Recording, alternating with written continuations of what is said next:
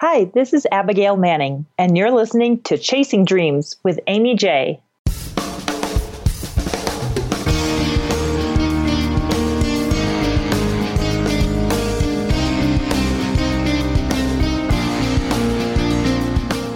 Welcome to Chasing Dreams podcast with Amy J. Amy believes that realizing a life without regrets is achieved by taking chances, chasing your dreams, making moves, and overcoming your doubts. The Chasing Dreams podcast will help you overcome life's obstacles, believe in your potential, and inspire you to face your fears. And now here's the woman who is passionately pursuing her dreams, Amy J. Hey Dream Chasers, this is Amy J, and thank you so much for tuning in to episode 141 of Chasing Dreams. Today's episode is sponsored by our Patreon campaign supporters. Thanks to all of you for supporting my mission to inspire, equip, and empower people to chase their dreams. For more information on our Patreon campaign, or if you'd like to donate yourself $1 a month or more to help keep the show going, you can learn more at amyj21.com/Patreon. In honor and continued recognition of Mental Health Awareness Month, I brought on another expert for you guys, and I am stoked about this conversation. Everything happened so naturally. How we met was through a referral, and I'm so grateful to Lisa for bringing Abigail to our attention and just kind of making that connection. And that's what's awesome about this is it fit. She came and I was looking for someone for Mental Health Awareness Month, and she was here.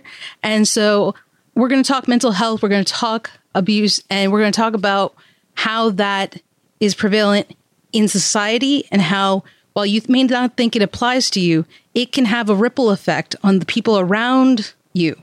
And that in turn will affect you. So anyway, we'll talk about that more in detail. But I want to introduce to you our expert, Abigail Manning. She is creating awareness on authentic health, which prevents and ends all forms of abuse. Combining 5 years of abuse research, Indiana University communications double major in cognitive, social, and behavioral theories, and her own personal experience with childhood abuse and domestic violence, she provides unique and transformative workshops and speeches that truly empower others. And she's on the show today to kind of talk about that, and I'm stoked. So without further ado, here it is. Hey, Abigail, welcome to the show. Hi, how are you doing, Amy?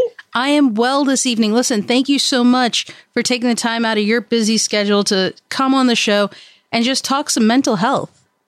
It's my pleasure. Thank you so much for having me on the show and caring about mental health and having these types of conversations. So I got to admit, it's not a conversation that I would have had probably 2 years ago or realized that how important it was. I always thought because I don't know, that I didn't even recognize signs or that, we never talked about it. So I figured it wasn't something for me. And right. I don't know if a lot of people have that thought as well. I mean, that's what I thought. And then I realized when people around me in my own community were depressed and didn't get help, or depressed and were getting help, I was like, oh, wait a minute. Hold on now. This could be anybody. And looking back on my family history or just family and friends, I realized more and more people were affected by mental health issues or symptoms and just didn't realize it or never sought help and probably struggled to get through that moment. And so, yeah, I think it's a very important topic. And I love that you are working in that area. Oh, good. Wonderful. Yes. For a long time, no one ever spoke about any form of mental illness, mental health, mental unwell being. There's a stigma attached to it. That doesn't happen here. That doesn't happen in my family. That doesn't happen to smart people, strong people, that. And of course it does. It happens in absolutely every single demographic, as well as abuse, which is what we really focus on. Mm-hmm. We focus on authentic health, helping others create authentic health so they can prevent and end all forms of abuse. And so when I work with people, I find a lot of times the depression is obviously linked to other things. Mm-hmm. Things that have happened in their past is something that I come across all the time. And so we work with that. And then we have them understand ownership. And so they can have their authentic health and work successfully past the things that are pulling them down into depression or any other form of struggle. Yeah. And, words, right? The old adage, sticks and stones may hurt my bones, but words will never hurt me. Not a true statement, really, is it? No, not so much. Words do have meaning and words do have power. And the power to heal, the power to hurt, the power to keep us where we might be kind of struggling and not seeing ourselves differently. That's one of the reasons why we try to not always use the word abuse. We use other words like harassment or bullying or neglect or mistreatment or unhealthy behavior, because so many people, myself included, Amy, that for years I was like, I don't know, was that really abuse? Was it this? And obviously it was very clearly abuse. I came from childhood abuse by both my parents and domestic violence. But the word abuse and the word victim were two things I absolutely refused somehow to believe that was happening in my own world. So words are important because they can keep you from getting the help. So if someone says, well, I don't want to be a person who's depressed, they may, it's okay. Use the word I'm blue, I'm down, I'm sad. I can't seem to get over this, because sometimes just those words alone will keep us from really going out and getting the help that we need and deserve. That's a great point. I mean, oftentimes I know in Indian cultures, you hear the words depression. You're not depressed. Buck up. What are you talking about? We don't get depressed. And, if you categorize it as I'm down, I'm blue, that's a great way of putting it. That way people aren't, because you're right, it is stigmatized, certain words. Absolutely. And then other people don't know what to do with it. They kind of look at you with shock, like, okay. And so what I tell people, we work in all different forms. So a lot of people who have been abused or mistreated, they end up trying to mask it by having addictions. And then when the addictions don't work after a while or a long while, there are some people who believe the lie that suicide is the only way out of it. So we try to help people be able to use whatever language works for them to understand what it is. So a lot of people can't say I'm an addict. That's not supposed to happen to me. I'm smart. I'm strong. I can handle it. I can handle it. Right. And there's a lot of different addictions, from over and under, overworking out.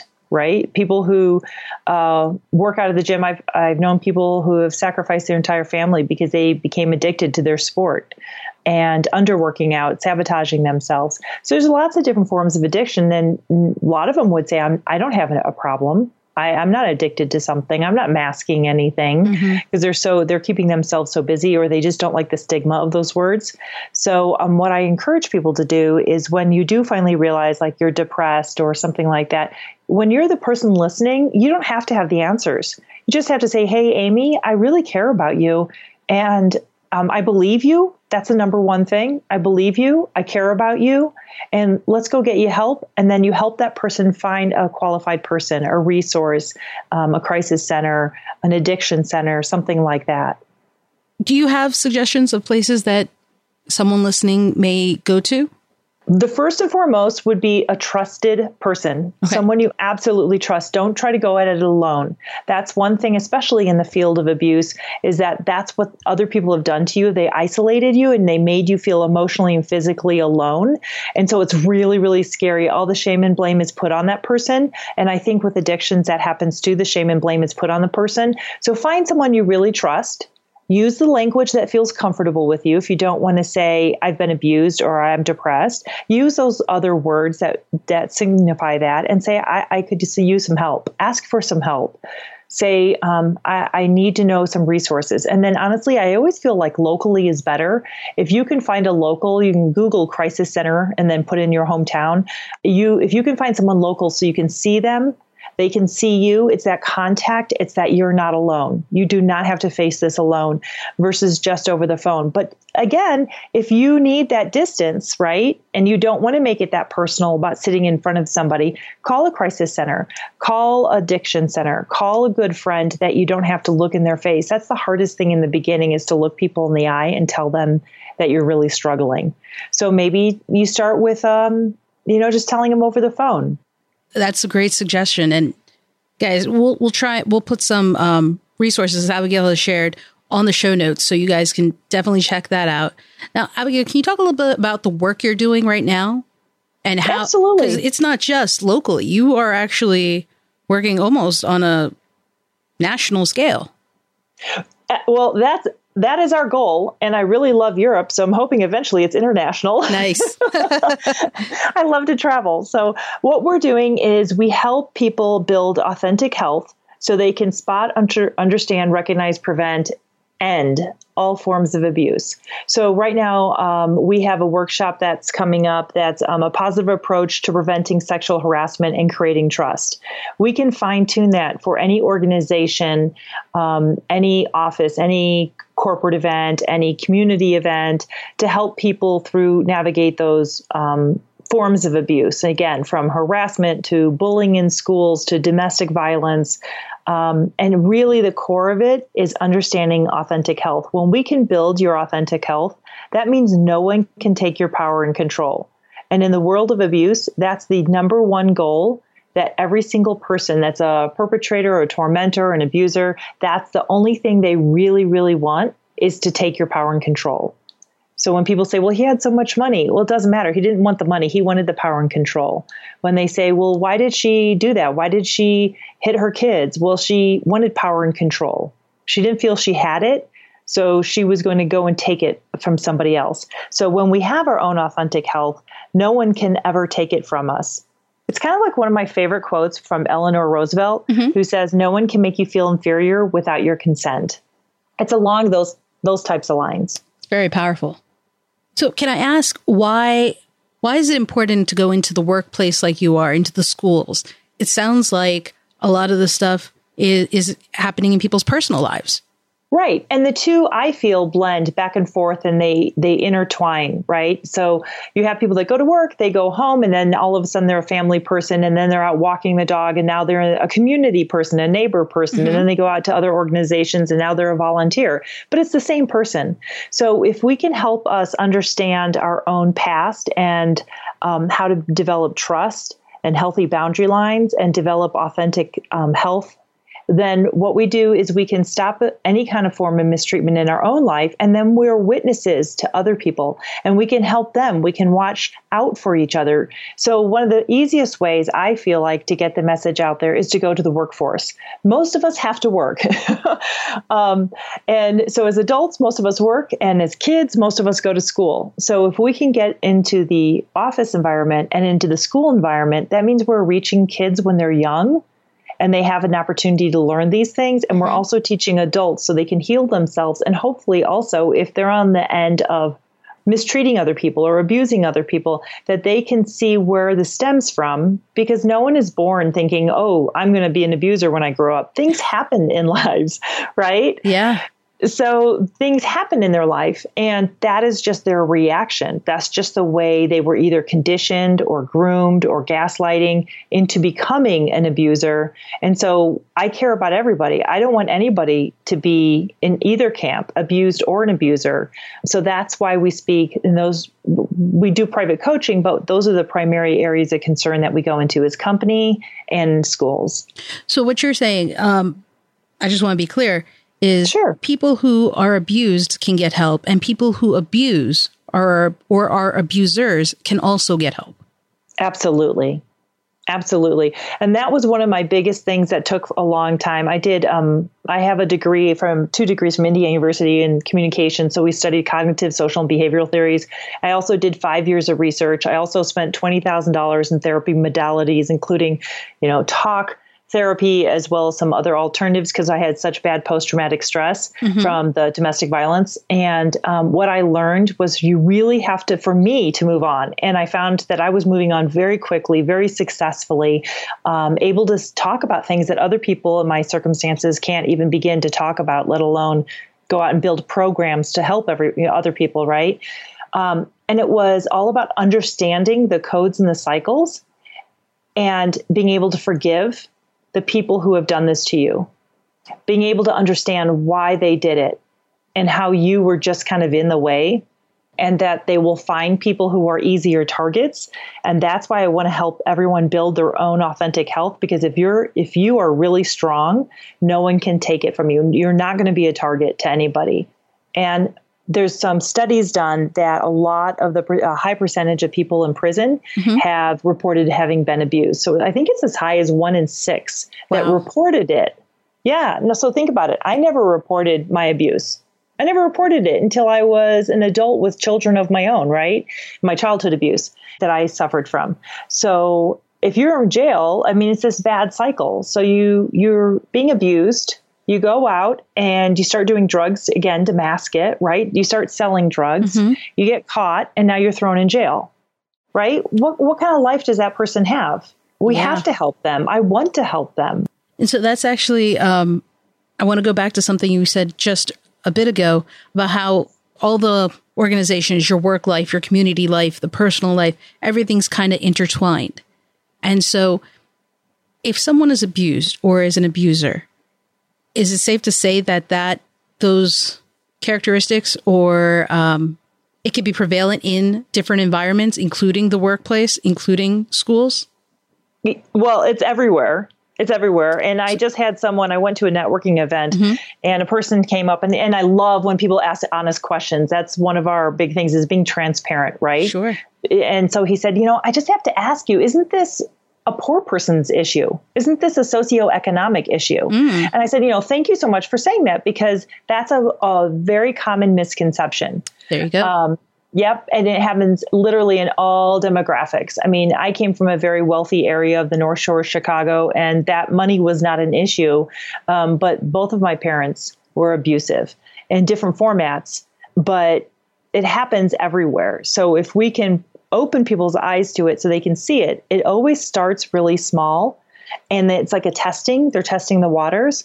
So if we can help people see where it's starting small and teach them the skill set on how to stop it, and we can do that with firmness, but kindness and respect, right?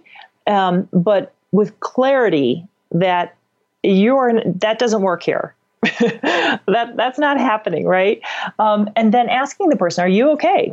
Yeah. And that's how literally bullying starts is someone just feels on the outside circle and they're going to take power and control, even if it's a little kid on a playground or if it's a boss at an office. So I'm glad you kind of went to bullying for a second because I've seen it in social media a lot. I've seen it with people hiding behind their usernames and whatnot. And I've seen it in different forms, right? The outright bullying. And then I've seen bullying where it kind of seems like the person doesn't realize what they're doing is bullying. Is that possible? Where you could be a bully or an abuser and not realize that that's what you're doing? I know it's kind of hard to believe, but I want to say yes. But I do think we all behave in ways that gives us something. Mm-hmm. It helps keeping those core beliefs that we have about ourselves, those lies, those misconceptions that we have that were woven into us. I have a theory called purple threads. And so it helps build that. Like if a kid is supposed to be the tough guy, right? Yeah. Mom and dad, you're the tough kid. You're the tough kid. So he goes to school. He wasn't really taught how to be empathetic and kind and sensitive. And maybe he was getting thrown around at home. And so he goes to school and the only language he knows is how to be a bully. Right. And then that's what he's seen. That's what he knows. That's what he's been mentored. Or he did it once and it worked. It kept someone else away, kept someone else from asking questions. So it just kept getting reinforced in that kid. It gets reinforced in someone in their adulthood. It serves us. Our behavior serves us in one way, sometimes positively, and often it serves us negatively. That's kind of that overeating. You know what I mean? Like, there are many people in the abused world who have used weight to keep people away. So if I'm heavy, I'm overweight, I'm not attractive, and therefore men don't find me attractive. They don't come after me. I'm less of a target. There are many, many people I've worked with who have come to that realization when we're working together. Like, that's why I'm this way, isn't it? And they almost instantly start losing the weight because they know they don't need that for the protection because now they have other proactive things. They have verbal skills. They can tell people, they can recognize the warning signs, and then they know how to respond and act versus having to hide in the world of behind this image, either like an image of a bully or the image of someone who's overweight. And so you're not therefore socially, attractive to other people as much as someone that person is when they're thinner, I guess. Wow. I mean, this is all so intense because it's so important. And there's I feel like we're only hitting the surface of this. Yes, and I think we're probably bouncing around quite a bit, but that's kind of sometimes how my brain is. And I love how you can do that, Amy. And like you're having this conversation, you're bouncing around. It's lovely. So we came up with a definition, and it's basically, I'll just use the word abuse. So if anybody out there doesn't like the word abuse, just substitute it for mistreatment or harmful people or an abuser or harasser. So it's repeated mistreatment, where one person uses manipulations to gain and maintain power and control over another person. The reason why abuse is so hard to see is it's so complicated. It twists, it turns. But if we can simplify it, it's so easy to spot. So the first part of that definition is repeated mistreatment. That's all you have to look for. Is it more than once? Is there a pattern here? Is there a cycle here? Now, those can get really complex, but they start small, they grow big, and then when you start calling them out on it, they go back to being small, and then kind of medium, then small, then big. They'll keep testing the waters, and almost like it's wearing you down. And there's 5 big forms of abuse that we talk about. There is the psychological, there's verbal, there's physical, there's sexual, and there's financial. So what you want to watch is that mistreatment in any one of those 5. It can bounce around. One day, maybe it's financially. One day, maybe it's verbally. One day, maybe it's physical aggressiveness. And then it can change in intensities. But if you just look at it, it's one person who tries to isolate another person to take their power and control. And they do it repeatedly, but in different ways. That's where it gets tricky. And people are like, well, I've heard people what I've worked with, they say, well, my husband, he was physically abusive, but he was never sexually abusive. And sexually abusive is real abuse. I mean, all he did was hit me a couple times. And that's where I have to say, okay, let's stop. Like both of those are abusive, right? And then help them get past some of the language. And then realize, how often was it? Well, that's repeated. That's abuse. Can you describe, of those types, I'm familiar with, or I think I'm familiar with most of them, except financial. How does that work? Sure. Financial abuse is, again, power and control.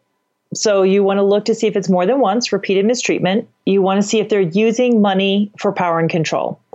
So are they saying, I'm going to take over the checkbook, like a couple. Okay. Okay. I'm taking over the checkbook. You have to get authorization from me in order to buy something. Another financial abuse is the one that I experienced in my marriage, was that I was the one that was making the money and always having the job. And there was constant beautiful lies coming, these perfectly rational stories that were being told to me that were actually all lies. Oh, well, you wouldn't understand, I put the money over here and then I moved it over here, but actually he was taking the money and gambling. Wow. So every single time there was a hit, it was because, there was some fabricated story, but it was said with such sincerity, and it was always moving around, hard to understand. And so that's another form of financial abuse like that, where you're lying and you're taking it and you're using it in a way that's not authentic and truthful. Now, before we go further, because I said I'm familiar with the other ones, in case anyone else isn't familiar, can you talk a little bit about each of those? Oh, sure. Types? Good question. So psychological, to make things easier, I always try to break it down into my own language so that I think other people can understand. So there's kind of emotional and psychological, and that's one form of abuse. So to me, the difference between that is emotional abuse. So let's say, Amy, I said to you, I'm just totally making this up, okay? This is not truth. Okay. I appreciate that. Oh, sure. Major disclaimer here, right? Because I don't even like saying them as examples, but I think it'll help. So emotional would be where I would say, Amy, you are stupid. You are dumb. You're not clever. You can't figure things out. Okay. Mm-hmm. So I'm emotionally abusive to you, and I keep doing that in other ways, right? And I keep repeating it to you. So I'm doing it to you. So that's emotional abuse. Now, to me, the difference of psychological abuse is when you start saying, I am dumb. I can't figure things out. I've woven my lie into you so much that you believe it as truth. Wow. So that's where it's the difference between, to me, emotional and psychological, where psychologically you actually really take it on and you believe it. I'm dumb. Of course I can't figure out how to, hook up my new phone or whatever, because I'm just not smart at that way. It's the success of the power and control. Oh, beautiful. Yes. Yeah. That's a good way of wording it. And then verbal is the things that you say to somebody, verbally abusive to somebody, obviously very, very negative things that you can tell somebody. It can be yelling at them. It can be screaming at them. It can be very soft, backhanded compliments. Well, you're pretty for a fat girl. It can be definitely these backhanded compliments where you're like, wait, what? Wait a minute. What? Yeah. and they're, again, to take power and control, to diminish your light, to not let you shine, to put you down. And I have a whole thing on limited statements or limited beliefs. Like there's a limited quantity out there. So like, if you're pretty, that means you took it from me. Mm-hmm. And it's a very hard concept for people who don't think like that. But that's really how some people think. So they'll criticize you for whatever it is. Usually they're lacking in themselves, or they perceive that they're lacking in themselves. That's what they attack you for, or criticize you for, or verbally put you down for. So there's one. Physical is another one. So I've worked with schools on coaching, coaches who bullied.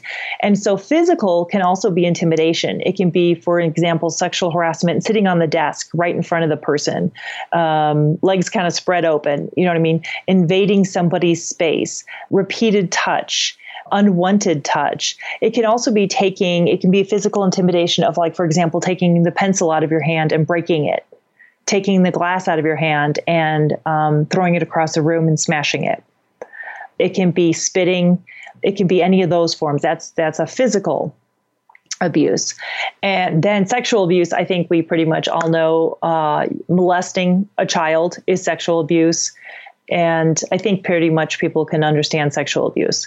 And then financial, we went over. Well, I appreciate that, because I didn't want to assume someone else may not have understand, guys. There's so many different forms. Even if you don't know the name of it, I hope that the example she gave provides you some clarity as to how it could be categorized. Right. And the key is you don't necessarily have to be able to say, oh, well, that's this and that, right. This is sexual, this is whatever. It is just, is this repeated mistreatment? Is this person treating me with honor and respect and kindness? Or is this person mistreating me? You don't even have to have the answers, because it can seem very confusing. So if you go to a trusted friend, you go to a counselor, you go to a therapist, you go to someone like me, we can help you piece it together, because it's really clear from the outside perspective. The better the manipulator, the harder it is to see. But that's why you go to talented people, right? Mm-hmm. And then you write it down in a journal. Put it down on paper, because your brain doesn't want to really believe that your neighbor, your partner, your boss, your friend, your coworker, your child, that they're really that awful. I must be exaggerating. I must be making it up. So if you keep it in a journal, that's a safe place. It's going to be really helpful to see and date the entries, and just put them in there. And you'll start seeing that it is, and it's that easy. Is it loving, respectful, kind, integrity? Is it treating me well, or is it mistreatment? And so we've kind of talked about the types of what can someone do to kind of, I don't want to say it's preventative, but strengthen themselves. Sure. Well, absolutely. It's preventative, I think. I now see things that I never could have seen before. I didn't know. And that's why I did such intense research. It was really difficult, and it does take work. And that's what I want to tell people. You can't just bury your head in the sand, because then you're going to have this forever. So be interested, start conversations, listen to things like this, read some books, read some blogs, developing yourself. So when you can see the red flags and you know what they are, and then you've been trained with a skill set on how to stop them, then it's easy to prevent this. You can see it coming, you step out of the way. So we talk about when you make a promise to yourself, and to us, a true self, the best self that we can all be, is secure, ethical, loving, and fearless. And when you have all of that, you know that you deserve that. That's what you have. That's what you give. That's what you deserve. And when you learn the skill sets of how to tell people kindly and firmly that that's not okay, how to physically protect yourself, how to emotionally protect yourself, how to set up your healthy boundary lines and preventing someone from maneuvering their way in. So one of the things I like to say is that our value and our worth is based on our internal measurement versus an external judgment. And that's all part of that authentic health. If I really know who I am and the value that I bring, it doesn't matter. For example, like when I said that about you, like not smart and all of that, you can say, I know that I'm smart. And so that external judgment, it's nullified. Ridiculous. It's just nullified. Water off a duck's back. Yeah. Right. Mm-hmm. So if you know your value and your worth based on your internal measurement, you have authentic health, and I can't manipulate you. I can't continuously mistreat you and then go, oh, come on, take a joke. Yeah. It's almost like you're saying, don't give them the power. Don't allow them to lay their hand upon you, so to speak. Yes. Yes. And so, for example, lay a hand on you in the business setting when someone is overly touchy or overly in their space. I like to tell people, say, you know what? I can think better when we have a little more room. Let's move over to the conference room.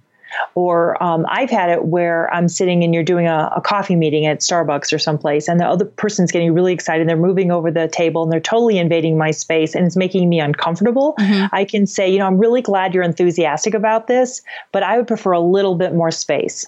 And I can even put my hands up like you're telling someone to stop. Right. So if I were to tell you to stop, you would know from across the room, that person over there is saying, stop, back up. In a business setting, you could say, we've used this one before where someone's really huggy and you're not. You can say, I prefer a handshake, and you're establishing your healthy boundary lines. And guys, these are all okay things to do.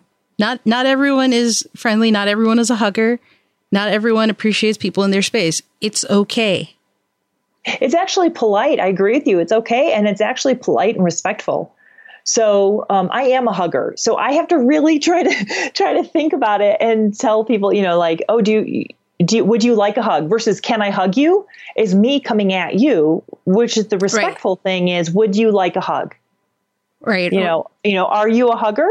Or it's so nice to meet you. And you can kind of put your arms out, or like a handshake, or like, hey, you know, are you a hugger? And then a lot of times people say, oh, I want a hug. And I say, oh, good, me too. Yeah. And it doesn't have to be really awkward, but it's a sign of respect. It's also not personal if they say they're not a hugger, guys. It's not because of you. So, you know, that's the other thing. Don't take that personally as an affront to you and who you are because they said no to something. Exactly. And that's part of going back to that authentic health, that if I know I'm all good and you quote unquote reject my hug, right? It's okay. That's your thing. It's not mine. That's okay. And there must be a reason for it. And then note to self, I wouldn't do that again. I wouldn't presume or ask you to hug again. I've had a dear friend that I've known for a gazillion years. She knows I'm a hugger. I know that she's not. So I respect that. Right. So I don't have to hug her to be her friend. So we don't hug. And years later, she all of a sudden one day she said, can I come over? And I said, absolutely. She said, I need a hug. And I said, are you sure? Aww. And she goes, yes, I really need a hug. And so I gave her a hug, and she just grew up in a family that they didn't hug, and a hug meant physical harm. So why would I take it personally? I understand that. I felt the same way growing up. If I got near my parents and they tried to hug me, physical harm was happening. Right. So I learned to hug from my best friend's mom. Every time I went down the street to visit, she came running to the door and gave me a huge hug. And I learned to love hugs because it was safe for someone I trusted. And so consequently, that's how I've raised my kids. Literally, we know when the garage door is going up and the family rule, not like it's like a rule, but we run to the door to hug each other because we're happy the other person's home. We're glad to see them. This is our safe haven. This is our place of safety and trust, and where we can just be ourselves, and we're delighted to be with one another. And I have that at my house. You know, when I see my parents or family comes over, we're a family of huggers, and we do that.